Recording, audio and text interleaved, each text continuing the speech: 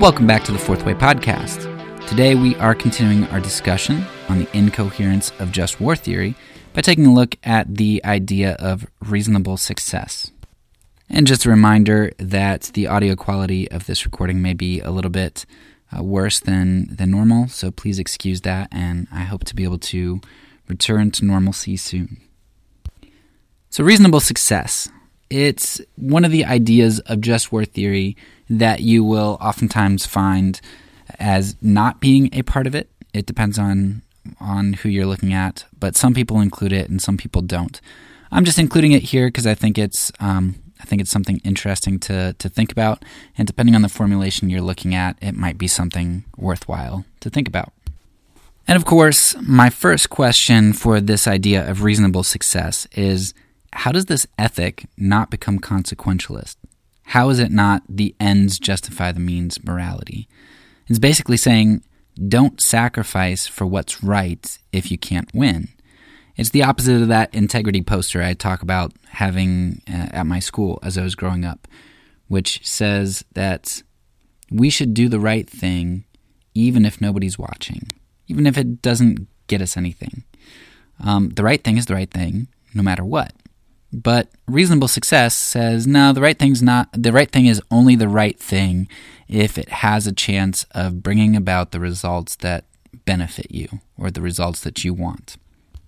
And this is going to touch on something we've talked about in a few of our other points, which is it seems like the United States, and I'm sure just about everybody who goes to war, is never going to go to war for all the right reasons. They're going to go to war out of self-interest, right? I'm only going to go defend that country if I can get something out of it, if I have a chance of winning, if when I come out of it I'm not vulnerable to another nation, right? We have all these ifs. So we won't protect certain countries from genocides, but we'll protect other countries where we have oil interests. And that seems to be a consequentialistic or self-interested ethic that I think is problematic for Christian morality. Another question I'd have is, how do you deal, when you talk about reasonable success, how do you define that? Now, how do you deal with modern statistical science which shows that nonviolent action actually leads not only to more reasonable chances of success, but also towards more reasonable chances of a lasting success, of finality? How do you deal with the current empirical data that we have talking about this? Particularly speaking of the research titled Why Civil Resistance Works. It seems to me that this idea of reasonable success really has a lot of assumptions hiding behind it. We're not talking about reasonable success here. We're talking about reasonable success which allows me to come out strong and with all the things I want without too much loss or cost to myself. Right? Isn't that the Christian ethic? Sacrifice so long as it's not self-sacrifice. And that brings up another issue which we talk about frequently, and that is this idea that we're unwilling to help so many people. And so often, people who adhere to the use of violence as legitimate will say, oh, so you would just stand by while an innocent person gets attacked, and you have a gun and you're able to intervene and stop them.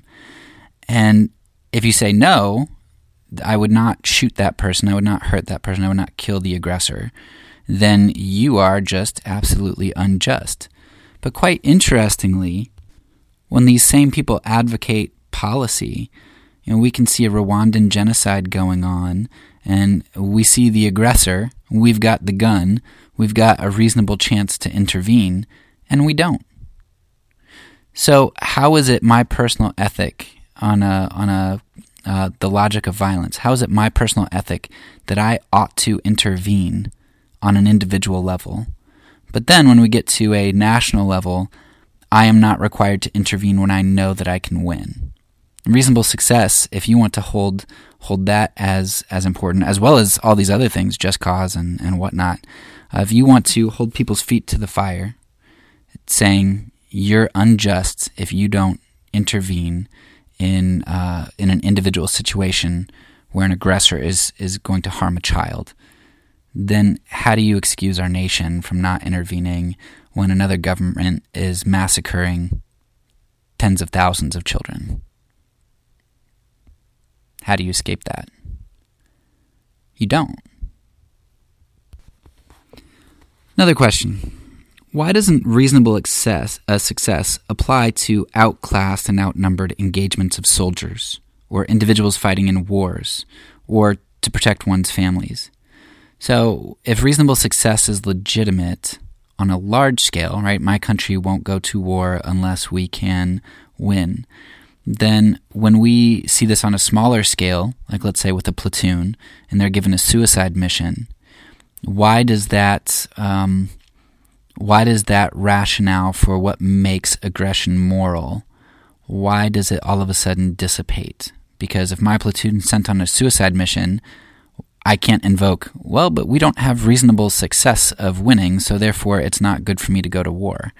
It seems like you're taking this morality that you are willing to apply on a broad scale, but then when specifically applied to individuals or even smaller groups and units, you say that it doesn't apply and you can't think about reasonable success.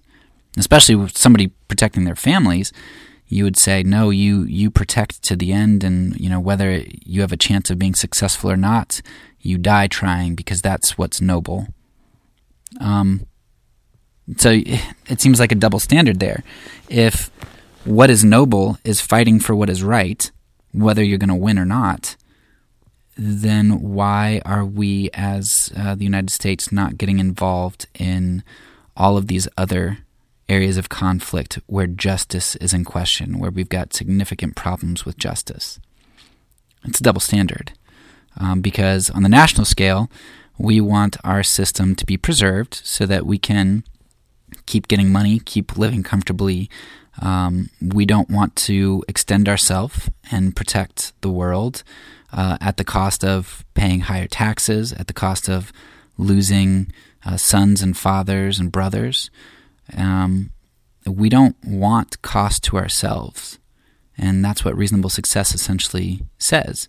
And we recognize that this logic dissipates when we're talking about protecting our families or these beautiful last stands of people who are in hopeless situations because they're fighting for the right thing.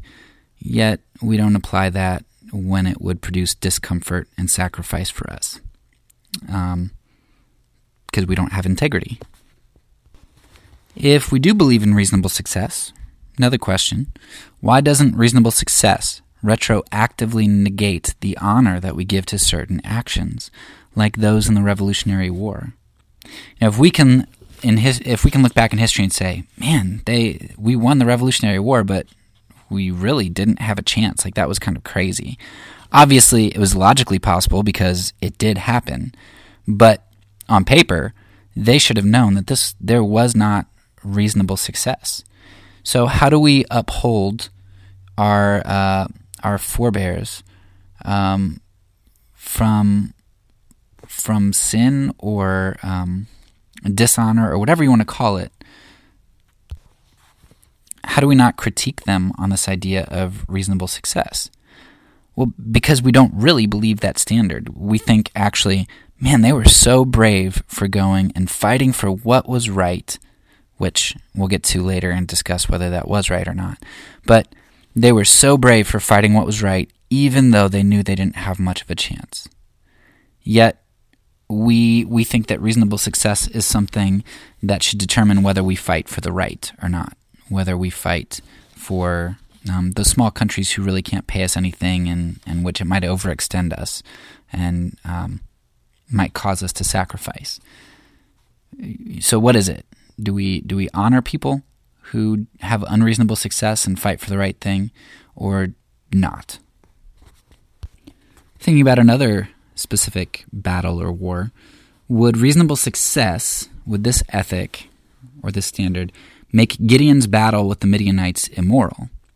If it doesn't, because you recognize that God was on his side and God's plan is invincible, why then can't you recognize the same justification for nonviolence as God demands it in the New Testament? So let me unpack that. Unpack that a little bit more. So if you say, well, Gideon was justified to go up against 100,000 Midianites with his group of 400 people, because even though it was absolutely unreasonable, I mean the most unreasonable thing you can think of, with jars and torches and stuff and yelling at them, a group of 100,000 people with 400, I mean that was just suicide. That was stupid.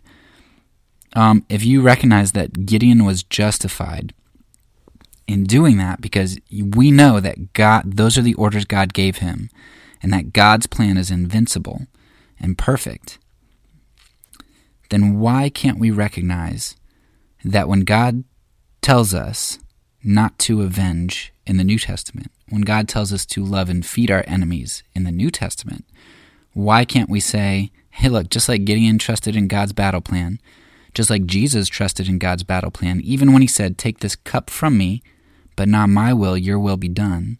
When we see as in Philippians 2 that he humbled himself and he gave up his divinity in the sense that he gave up his control over to God and God's foolish means of suffering and death. If we've got Gideon and Jesus and so many other people who are recognizing that no matter how unreasonable the success is and how stupid the plan seems, if it's God's plan, it's what we need to be on board with, then this seems once again like a double standard.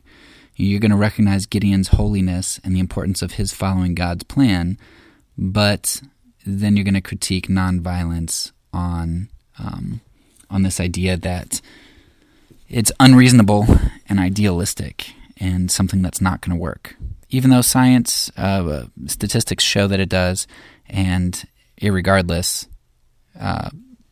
if God commands it, we do it. Final question here, or point.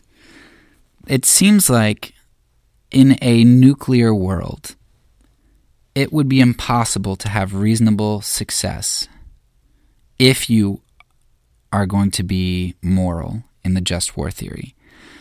So let me explain how this is the case. If just war says that I cannot kill indiscriminately, and just war, depending on your version of it, says that I need to fight with reasonable success because I'm not just going to waste everybody's life and not end up accomplishing the good. That would be a waste. So I don't want to kill civilians indiscriminately, and I also don't want to fight unreasonably. Well, if you don't want to kill civilians, then that means that you should be unwilling to use the nuclear bomb indiscriminately, so on large cities and whatnot, or something that's going to produce a lot of fallout to other countries and kill countries that you're not even at war with. But if, let's say, the United States fights Russia, we've got two nuclear powers here who can reach each other with their missiles, and let's say the United States actually does become a Christian nation and therefore adheres to full morality, perfect morality. And Russia says, hey, look, we're going to go to war with you, and if you don't give in, we're going to fire all our nuclear weapons at you. And the United States says, well, Russia, we'll fight you, but we can't use our nuclear weapons. And Russia says, all right, then we're just going to nuke you. The United States has to say, okay, fine, we won't fight you because we have no reasonable chance of success if you're willing to use nuclear weapons, but our morality prevents us from doing that, right? And if the United States would be willing to use nuclear weapons, then they're willing to just decimate civilization. Not only the Russians and all of the Russian citizenry, but also so many countries around them. And by allowance of Russia shooting nuclear weapons at them, killing Canadians and Mexicans and anybody else who's close to the United States, and however far the fallout goes. So it's impossible for two nuclear nations, or even as long as one combatant is a nuclear nation. It's impossible to have a just war. Because reasonable success and civilian or discrimination and civilian deaths are just incompatible with each other there. Well, that's all for now. So peace, and because I'm a pacifist, when I say it, I mean it.